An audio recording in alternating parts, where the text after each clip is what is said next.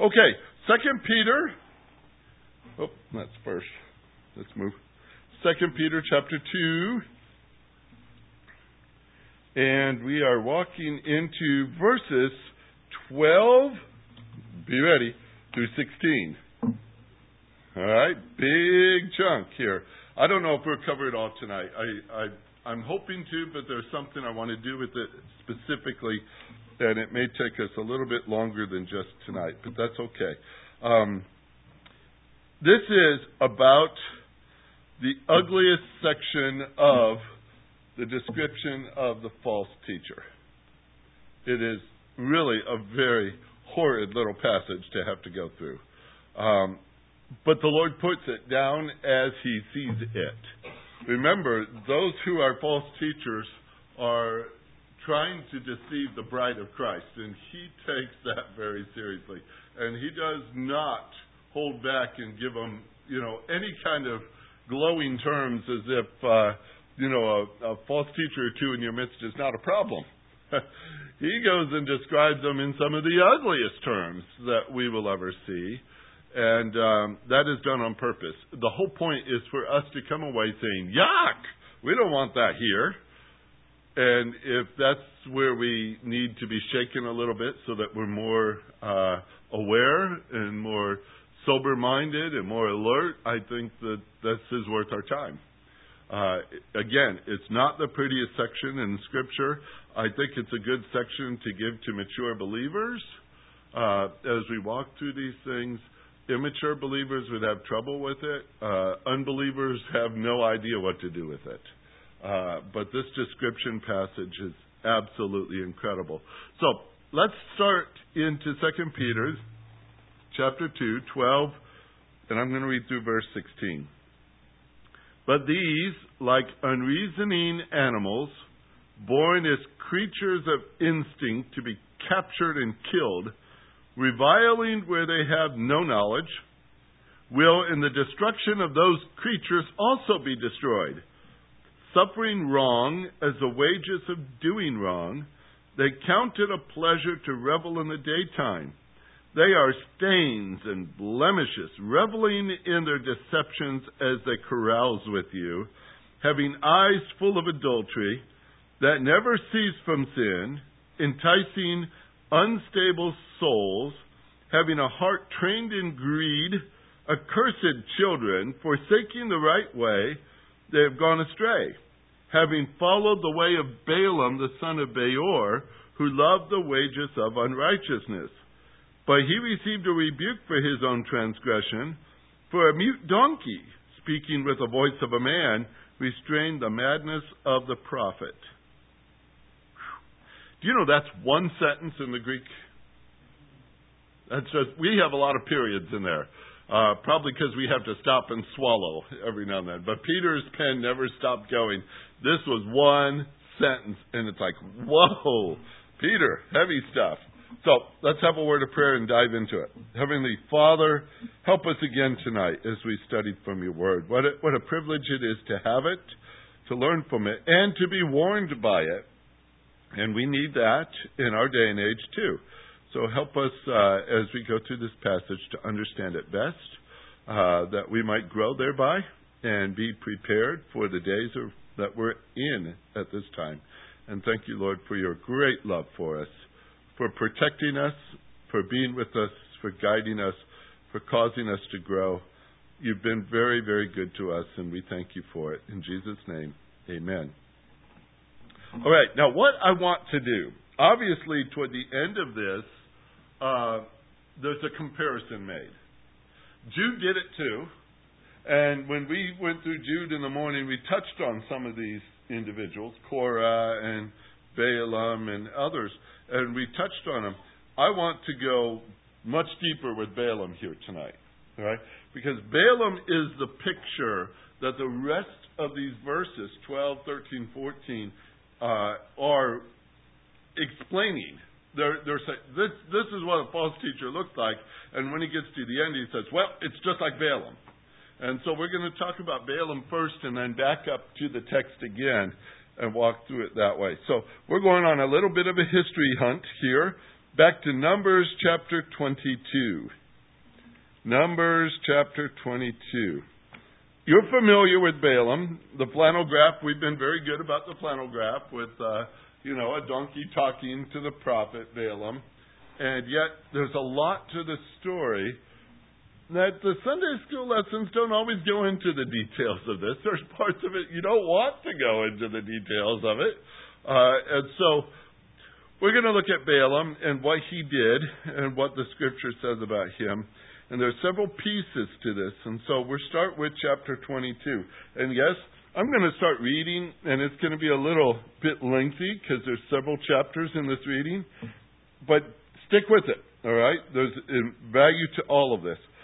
In chapter 22, now this is when Israel has come out of Egypt. They've wandered in the wilderness for 40 years. This is a new generation. Their fathers have all perished by this time or close to it. And the the second generation is now walking around to enter into the promised land. Now, if you follow it on a map, they're down below the Dead Sea and they're coming down around on the eastern side of the Dead Sea to cross at the top of the Dead Sea where the city of Jericho is. All right. Now, in order to get there, there's two chunks of territory to go through. One is Esau's territory called Edom, and the other is Moab, and Moab is a descendant of Lot. Right? One of his daughters had those children, and that was Lot's family. So they're distant relatives, if you will.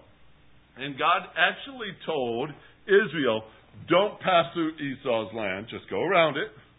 And when you get up toward Moab, let's just go around it and let's go in above Moab. There is a territory up there in between Moab and the kings of the eastern side of the Jordan River. And he says, you're going to go in there. So just bypass these two. Well, the king of Moab couldn't stand it. He sees them coming around the corner and he says, oh no, look at them. We're in trouble.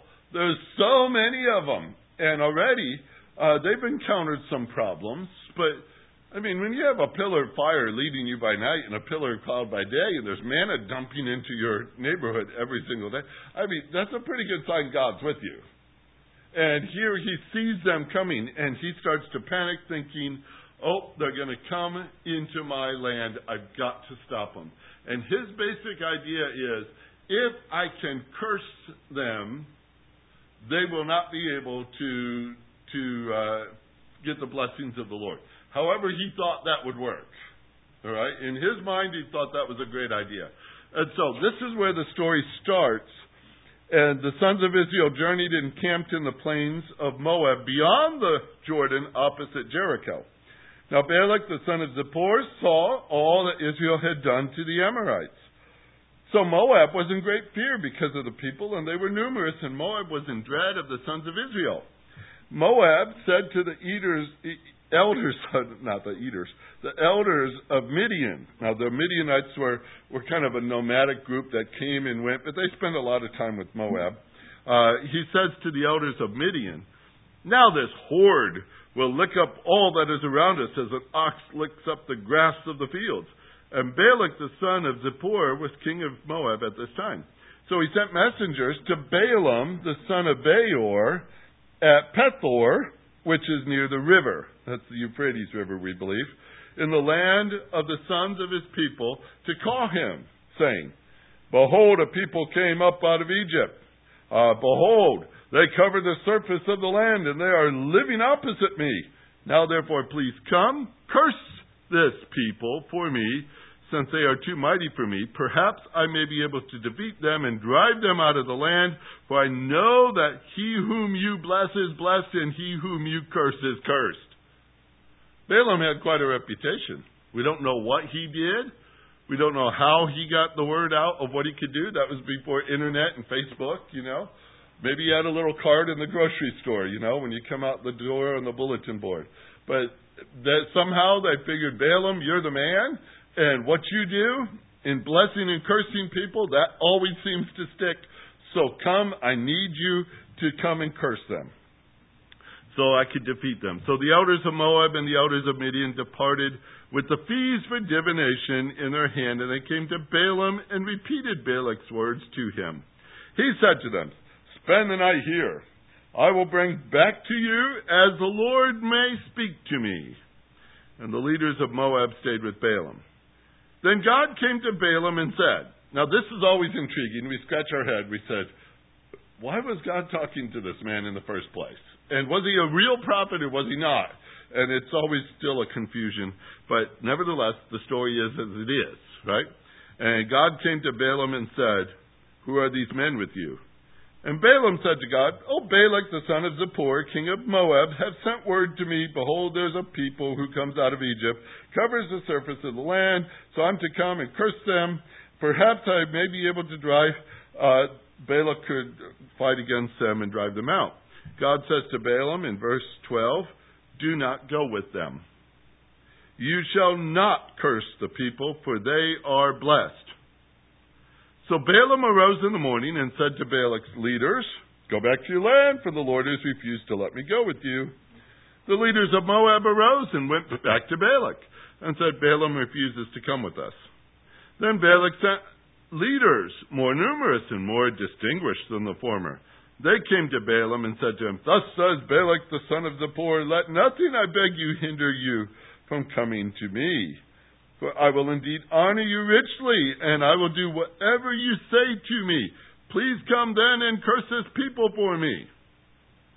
The right answer at this point is what? No. But Balaam replied to the servants of Balak, "Though Balak were to give me a house full of silver and gold, I cannot do anything, either small or great, contrary to the command of the Lord my God. Now please, you also stay here tonight, and I'll find out what else the Lord will speak to me." You know what he wants. He wants this. He wants that. And he says, "Let me see." So God came to Balaam at night and said to him, "If the men have come to call you, rise up and go with them, but only the word which I speak to you, you shall do." That's an interesting statement. So Balaam arose in the morning. He already knew he was not supposed to go. God said, "All right, go on." You can almost hear it in the voice, can't you? Go on. That's what you wanted. But he arose and saddled his donkey. They went with the leaders of Moab. God was angry because he was going. And the angel of the Lord took his stand in the way as an adversary against him. Now he was riding on his donkey, and his two servants were with him. When the donkey saw the angel of the Lord standing in the way with the drawn sword in his hand, the donkey turned off from the way, went into the field. But Balaam struck the donkey to turn it back into the way. And the angel of the Lord stood at the narrow path of the vineyards, with a wall on this side and a wall on that side. And the donkey saw the angel of the Lord. She pressed herself to the wall and pressed Balaam's foot against the wall so that he struck her again. And the angel of the Lord went further and stood in the narrow place, and there was no way to turn to the right or to the left. And the donkey saw the angel of the Lord, and she lay down under Balaam. So Balaam was angry and struck the donkey with his stick. And the Lord opened the mouth of the donkey and said to Balaam, "What have I done to you that you have struck me these 3 times? And Balaam said to the donkey, "Because you have made a mockery of me." What's going on right now? He's thinking that was a mockery? He's talking to a donkey. "You've made a mockery to me. If there had been a sword in my hand, I would have killed you by now." The donkey said to Balaam, "Am I not your donkey in which you have ridden all your life to this day?" Look at the reason of the donkey. It's really cool. "Have I ever been accustomed to do so to you?" He says, "No." Then the Lord opened the eyes of Balaam, and he saw the angel of the Lord standing in the way with a drawn sword in his hand, and he bowed all the way to the ground. And the angel of the Lord said to him, "Why have you struck your donkey these 3 times? Behold, I have come out as an adversary, because your way was contrary to me. But the donkey saw me and turned aside from me these 3 times. If she had not turned aside from me, I would surely have killed you just now and let her live." Balaam said to the angel of the Lord, "I have sinned, for I did not know that you were standing in the way against me.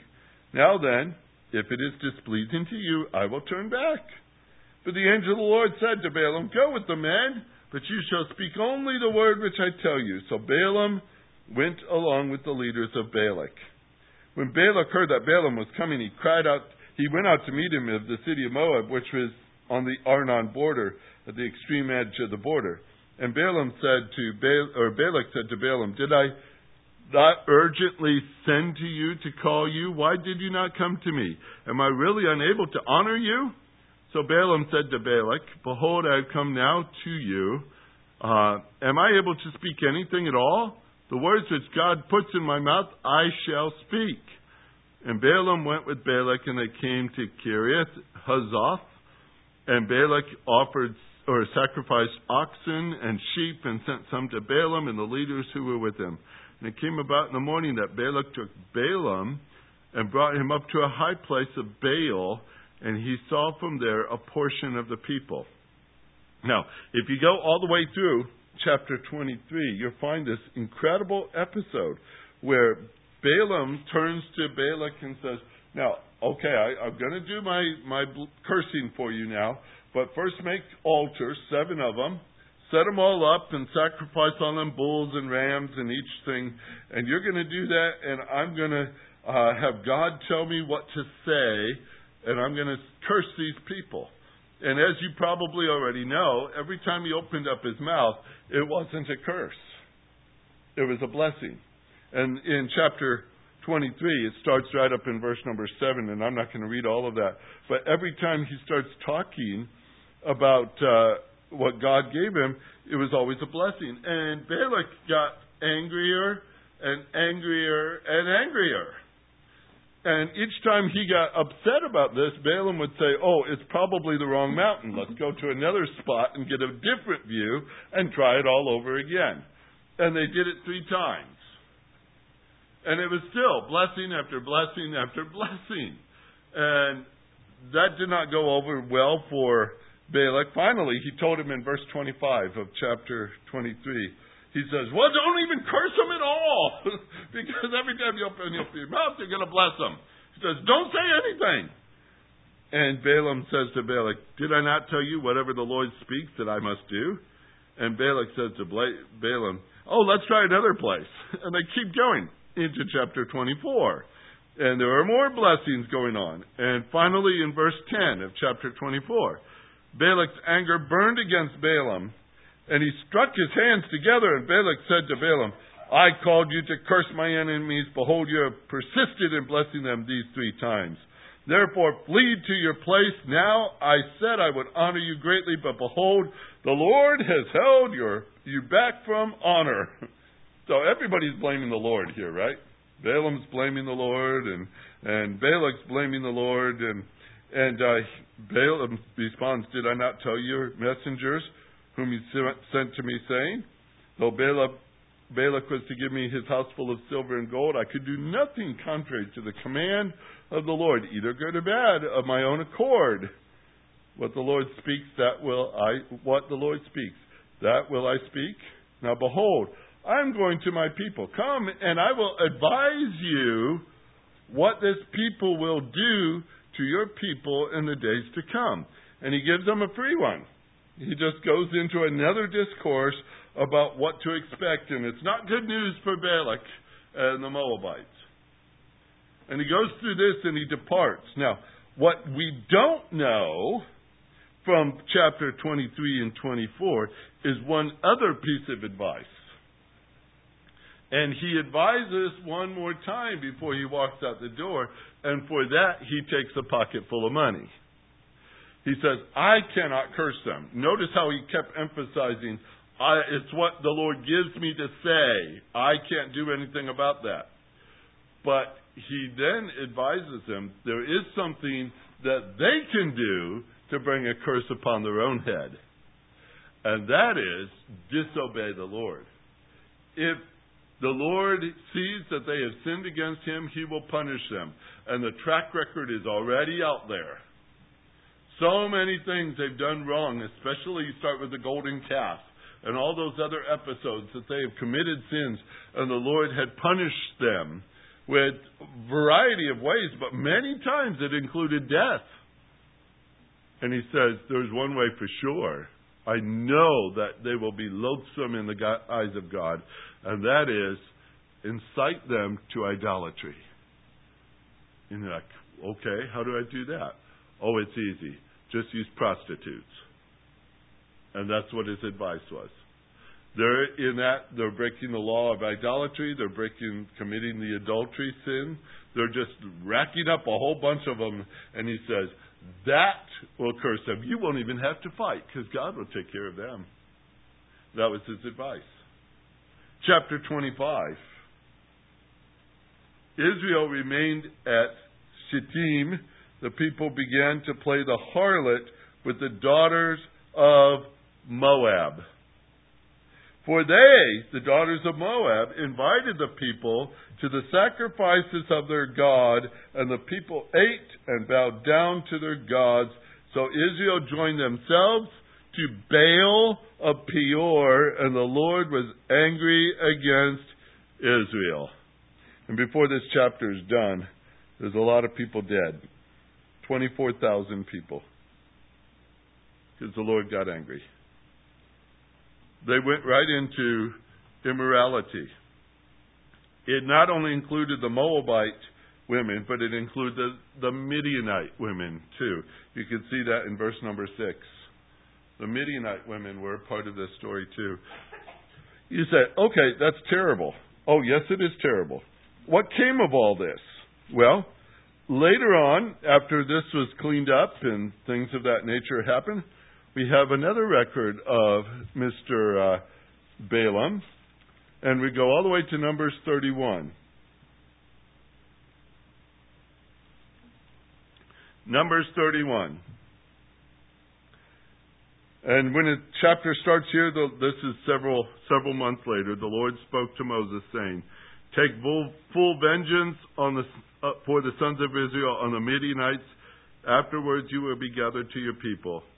Moses spoke to the people and said, arm men from among you for the war, that they may go against Midian to execute the Lord's vengeance on Midian. And he separates the tribes and who's going to do what and such like that. Verse 7, so they made war against Midian, just as the Lord had commanded Moses, and they killed every male. They killed the kings of Midian along with the rest of their slaves, Evi and Rechem and Zur and Hur and Reba and 5 kings of Midian. They also killed Balaam, the son of Beor, with the sword. They killed him. When you jump down to verse number 16, this is a statement Moses makes, because the people killed the men, but they brought the women back, the Midianite women. Oh, that's not a good thing. And so Moses brings that up, and he says in verse 15, Moses says to them, have you spared all the women? Behold, these caused the sons of Israel through the counsel of Balaam to trespass against the Lord in the matter of Peor, so that the plague was among the congregation of the Lord. Now therefore kill every male among the little ones, and kill every woman who has known man intimately. So there the Lord follows up with a simple statement. It was Balaam. Balaam counseled this. That led to the destruction of 24,000 Israelites. That's what Moab wanted, but they couldn't get there. And Balaam's counsel was that. Offer money. When you look at this little section, you see his motive. It's pretty obvious, isn't it? His motive, and the New Testament says it several times, it was the love of money. He did it for wages. He wanted the money. His character in deception, bringing in the picture of sin by trickery, by covetousness. His behavior was what you might call irrational when you go through his whole story. You say, what is he doing that for? This guy's talking back to a donkey.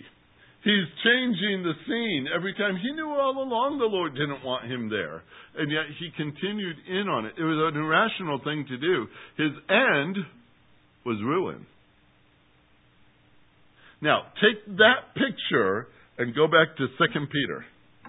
You're going to see the same thing. You're going to see the same picture. Scripture says, what comes out of the heart of a man is what is the man.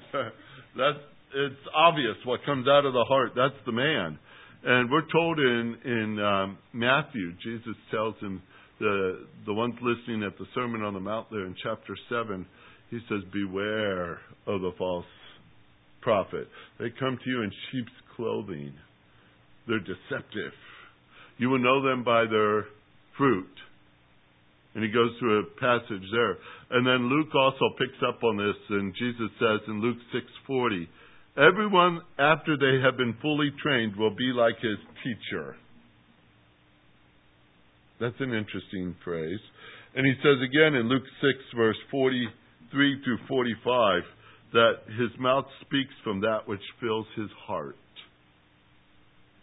Now I set that before you in this way, that the false teachers that Peter is describing here, their fruit is evident. Right? Their heart is exposed.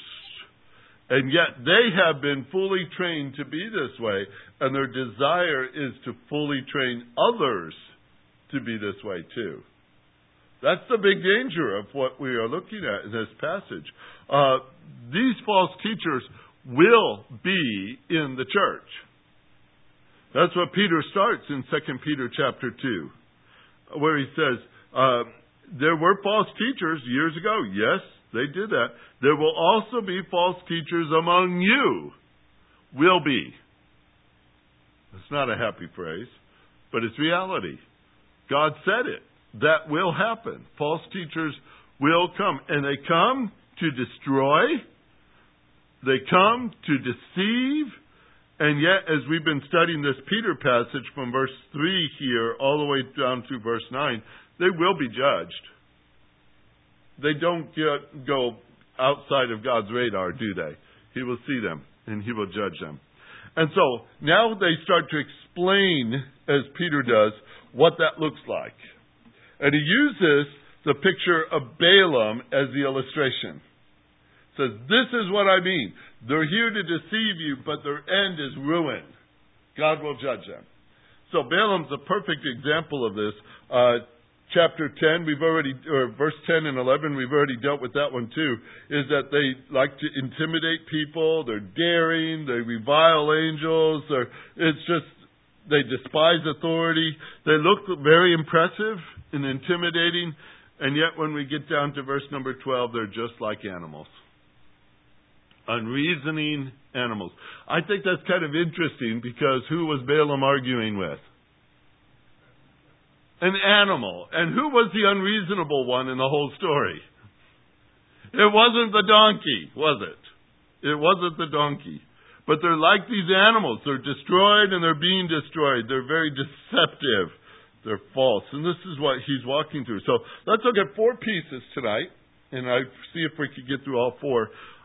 The motive of the false teacher, the character of the false teacher, the behavior of the false teacher, and the end of the false teacher. All right? So the motive, the character, the behavior, and the end. Now to do this in this order, because it keeps in line with our description of Balaam, we actually have to go backwards. All right, we're going to start in verse 15 and 16 and work our way back to verse 12. All right, so it might be a little challenging to go backwards a bit here. But when you start with verse 15 and 16, it speaks of forsaking the right way, they have gone astray, having followed the way of Balaam, the son of Beor, who loved the wages of unrighteousness, for he received a rebuke from his own donkey. And we've talked about that too. But notice, as you begin with his motive, they want the wages. End of verse 15. Balaam loved the wages. And that's the kind of people the false teacher are. They saw the reward. They wanted it. They wanted it. So they followed. It says also in here, having followed the way of Balaam. That means they were learning from him. In that sense. That way's already been run down. It's already been paved. They got on it. And they learned that way. They followed it. We use that word a lot, and usually we say it in a positive way, don't we? Follow the Lord, or follow in His steps, or follow in the path of righteousness. We use that word follow a lot. Here it's followed. They followed the way of Balaam. It says they wandered away. They went astray. Notice that too in verse number 15. They have gone astray. And this is what kind of frightens me the most of all this picture. Because if they've gone astray, that meant they must have been somewhere in the right camp in the first place for them to have strayed from it. And that's what worries me as a pastor, is that to have a false teacher among us, they may not look that way at first. They may be just somebody that we say, oh yeah, this is one of our own. We eat with them. We fellowship with them. We worship with them. These ones at some time must have been that way, but now they have gone astray. They've walked away from something. That's kind of scary to me. It also says they forsook the right way. The beginning of verse 15. They forsook it. They left it behind. And of all these four descriptions right there, this one is rather pronounced because it's in the present tense. All the rest are kind of like just past tense. This is what happened. This is what happened. This is what happened. But this one's in the present tense. They continually forsake the right way. They keep on that, forsaking the right way. Whatever is right, they're going the opposite way every single time. It's a continuous process for them of forsaking the right way. Why? Because they saw the reward. They learned the way of Balaam. They went astray. And this is their pattern now. They're forsaking. And they keep on that path, leaving behind. Somewhere, somebody seduced them down that path. Somewhere, they wandered from it. They followed after someone. They tread in somebody else's steps. They learned it. They found the road to Balaam and they liked it. And they walked his way. And Balaam was a man who deeply loved the reward. A reward for doing wrong. He was a prophet for hire. And they learned that way. The similarities are incredible here. Covetousness is what Balaam was about. That's what these people are about.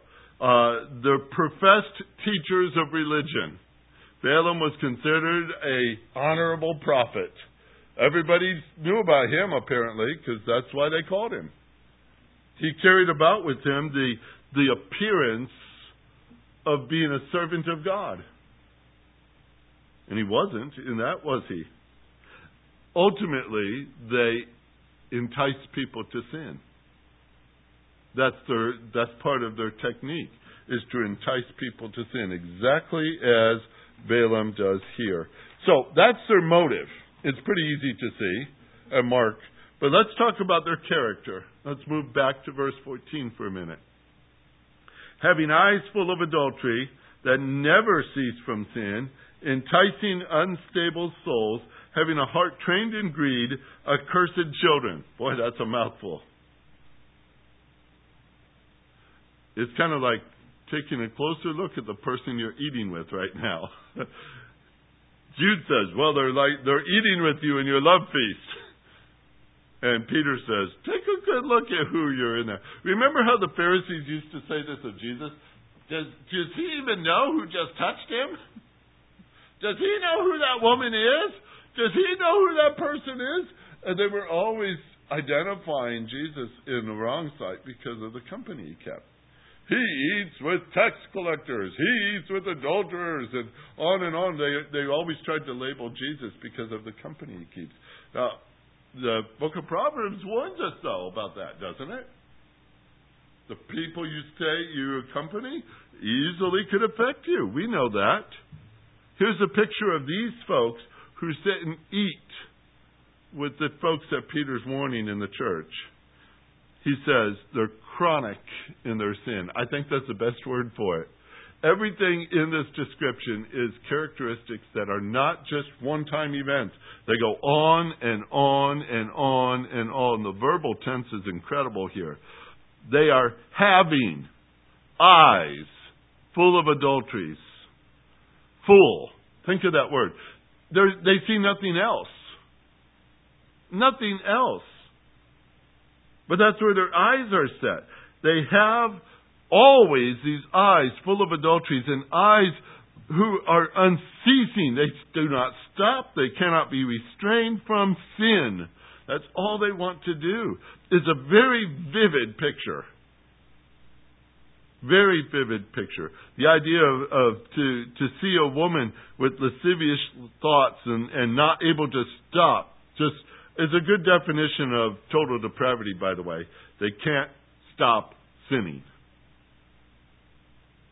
That's the false teacher. That's the way they're described. I've said this before, but I'll bring it up again. More times than not, when a false teacher is described in the epistles, there are two things to look at. Their doctrine, yes, but they can be very deceptive with doctrine and with words. And the scriptures almost always say, check their behavior. The behavior gives it away. And here is the description of this. And you can find it not only in Peter and Jude, but Timothy and all the other places that describe a false teacher. It's those two things, doctrine and behavior. And it's the behavior that's more obvious. And here they are. They're constantly full of adultery with their eyes. And then they go about enticing unstable souls. Like with bait. And here, Peter the fisherman, what a great word for him to use. He's using the word for bait. He says, this is what they do. They put out a bait. They put out a bait. They're enticing people to sin. They put out the bait. And you know what they're offering them? Freedom. They say, this is good stuff for you. You've got to follow us because this is where the freedom is. Jude, as we know, they turn the grace of God into lasciviousness. They turn God's grace into sin. And they say, it's okay with God. It is not okay with God. But that's what they say. You're free under grace. You can do anything you want. There are groups teaching that today. It's frightful. They're getting into our colleges, folks. They're teaching our future pastors this. And it's frightening to me. It scares me. Because I don't know what the future will be for the church if the leaders are being trained to be like this. I call it enticing to sin. It's a bait. They're setting out there and they're calling it freedom, and it is not freedom because either you're serving the Lord or you're not. And there's no freedom with any of us, by the way. We're either a slave to Christ or we're a slave to sin. That's what Romans tells us. And I don't want to be caught in that trap, obviously. You don't want to be caught in that trap either. But there is no freedom to sin. Sin enslaves. Sin kills. Don't we know that? We believe that. The wages of sin is death. And they're saying to people, no, it's freedom. It is not freedom. And it never will be freedom. They say it's fulfillment. It's fulfillment for you. You want joy in your life. You want success in your life. This is the path for it. This is where you get it. You want to be honored by people. You want all these other things. Just like Balaam was honored. You can have everything. Just follow these steps. The search for fulfillment constantly. It's so self-centered. It's so contrary to the New Testament because what we do as believers is grow in our service to other people. What they're saying is, oh no, it's all about you. Let them serve you. You just need fulfilled. You need to just bring it into yourself. So they have turned it completely around. The Christian call is to serve. And they say, no, it's to be served. It's a self-fulfillment thing. And that's part of their trap. They're enticing unstable people. When we're not mature, we're going to fall for it. Because it sounds good. And they can polish those words pretty. And it's so deceptive. And that's why Peter goes to his main point of this whole book is grow.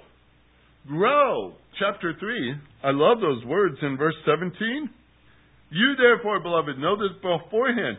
Be on your guard, so you're not carried away by the error of unprincipled men and fall from your own steadfastness, but grow in the grace and knowledge of our Lord and Savior Jesus Christ.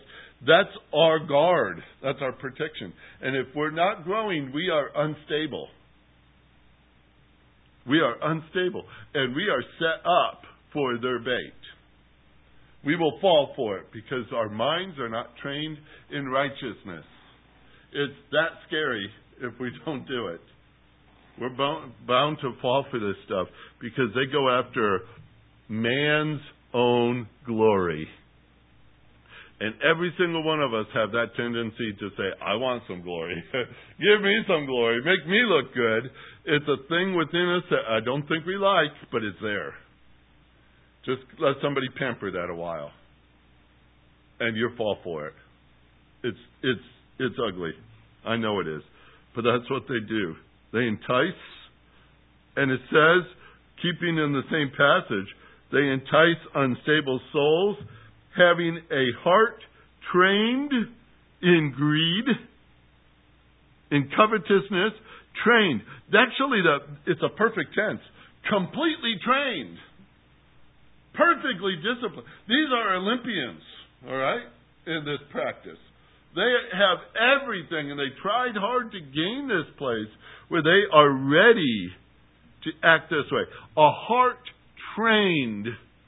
The word trained is the same word we get gymnasium from. That means they went there and they worked out. They practice and practice and practice and practice. Their heart, their reason, their will, their emotions, they are specialists in greed. That's the picture.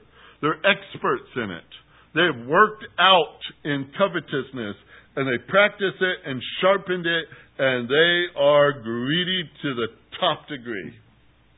They're professional, greedy people. Hearts trained. That's a powerful phrase, Peter. That's a very powerful picture. And yet, they're accursed children. They're literally children of doom, is the passage. Children of doom. We're going to get to that piece in a little bit in a minute. Let's talk about their behavior.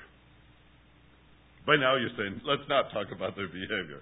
All right? Yeah, we got to touch on this too. Back up in chapter 12 and 13. Like unreasoning animals, born as creatures of instinct to be captured and killed, reviling where they have no knowledge, will in the destruction of these creatures also be destroyed. Suffering wrong is the wages for doing wrong. They count it a pleasure to revel in the daytime. They are stains and blemishes, reveling in their deceptions as they carouse with you. Another big chunk of information here. But it starts with the fact that they are not people of understanding. They're not people of understanding. They're irrational, like animals. They follow the beat of their own natural appetite and their own passion. Having been born for capture, like an animal. Having been born for slaughter, like an animal. J. Vernon McGee made this comment in his commentary I thought was really pronounced. We hear a great deal today about man descending from an animal. But both the Old Testament and New Testament make it very clear that man is capable of living lower than the animals. I go, wow. They blaspheme. They revile. They revile things they don't even know. Understand, it's remarkable how their words, their malicious opinions, or some people call it character assassination, but they just blaspheme things they don't know, they don't understand. A.T. Robertson in his word picture says, it's a picture of loud ignoramuses posing as professional experts. You ever meet them? It's like, well, they talk loud, but they don't know a thing they're talking about. There's so many other pictures like this. But they will be ruined, he adds. They will be ruined in the end. They ruin themselves. Notice how it says, suffering wrong as the wages of doing wrong. They're ruining themselves in this process. It's not that the Lord has to find a way to punish them. The whole system is set up that they're going to be punished for it. Even the whole concept of the soul that sinneth, it shall die. He didn't have to turn to Adam and say, now you're going to die, because the system was already set that way. When a man sins, he dies. And Adam fell into it. And Eve fell into it. And we've fallen into it. God's law. We have laws for gravity. We have laws in different ways on this earth. There are spiritual laws here too. The spiritual law is a man sins, he dies. And so they have fallen into their own wrong. They are suffering the wages of doing wrong. They're already under wrath. It's a reward for their wrong. And what's terrible about this is they're taking the lead in it. They're taking the lead in it. They count it a pleasure to revel in the daytime.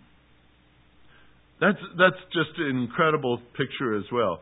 This passion, this pleasure. It's the word we get hedonism from. They revel in it. The word revel is to riot, by the way, which I think we get pretty good pictures of that on the news anymore, don't we? What a riot looks like. And this is what they do all the time. The false teachers riot in this kind of behavior. Always rioting in it. Always counting it a pleasure, a luxury. Remarkable, wouldn't you say? It's just remarkable. He says they will ruin you. They count it a pleasure to revel in the daytime. They are stains. They are blemishes. They're reviling in their deceptions as they carouse with you. Peter says to these people, they're going to ruin you. You're fellowshipping with them. They're part of your party. They're there. They're stains. How many people like stains? Nobody? I didn't think so. That's not on our best list. We don't go to the store to find, well, what's stain today? We don't like those things. We don't want those things. These are stains. They're disgraces to society. Albert Barnes says they are a scandal and a disgrace to the Christian profession. That's what they are.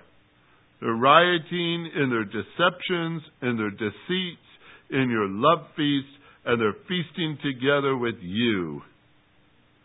When Paul wrote to the Corinthians, he says, one of you is hungry in this feasting and another one of you is drunk in the feasting. What kind of church is that? That's what these people are. They're the drunkard ones. They're the ones feasting together with you. And their end is obvious. Our time is practically up, isn't it? But their end is obvious.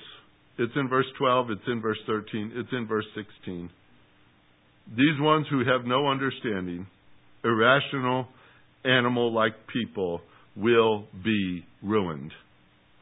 They will be ruined. Verse 12 says, they will be destroyed. In the destruction of these creatures also will be destroyed. Verse 13 says that they will ruin themselves. They're suffering wrong as the wages of doing wrong. They destroy themselves.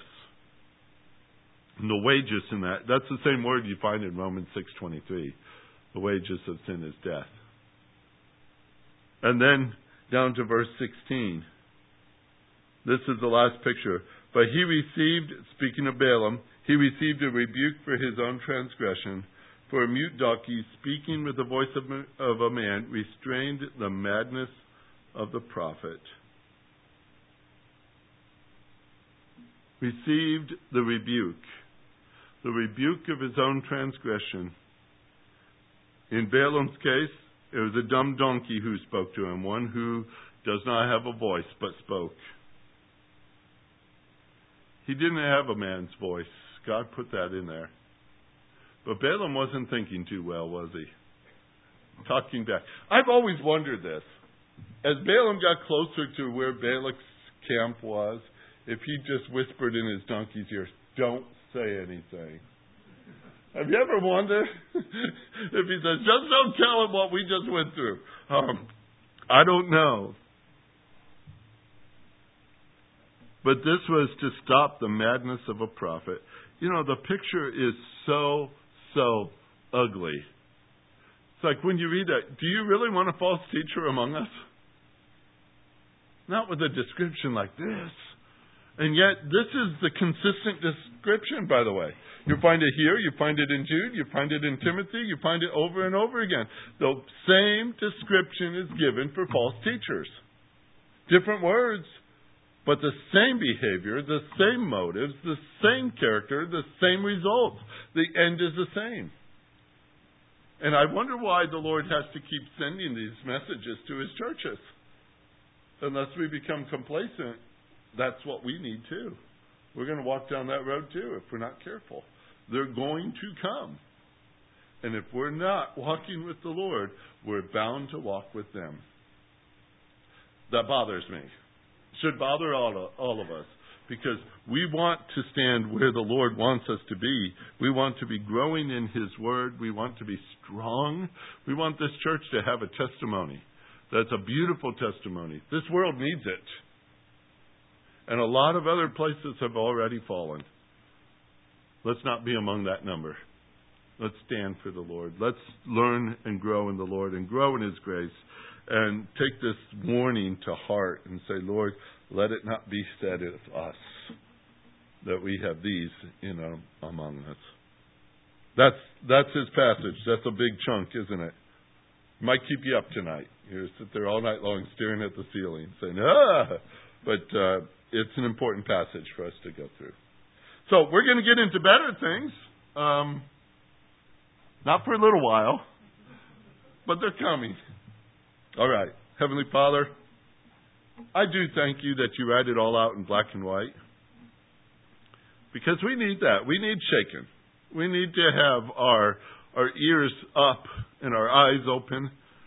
We need to have our attention set. We need to be alert. Our day is an evil day. And these false teachers are already among our Christian churches in our land. They're already writing books. They're already doing seminars. They're already pastoring churches. They're already out there doing this evil deed of deceiving the bride of Christ and leading them astray.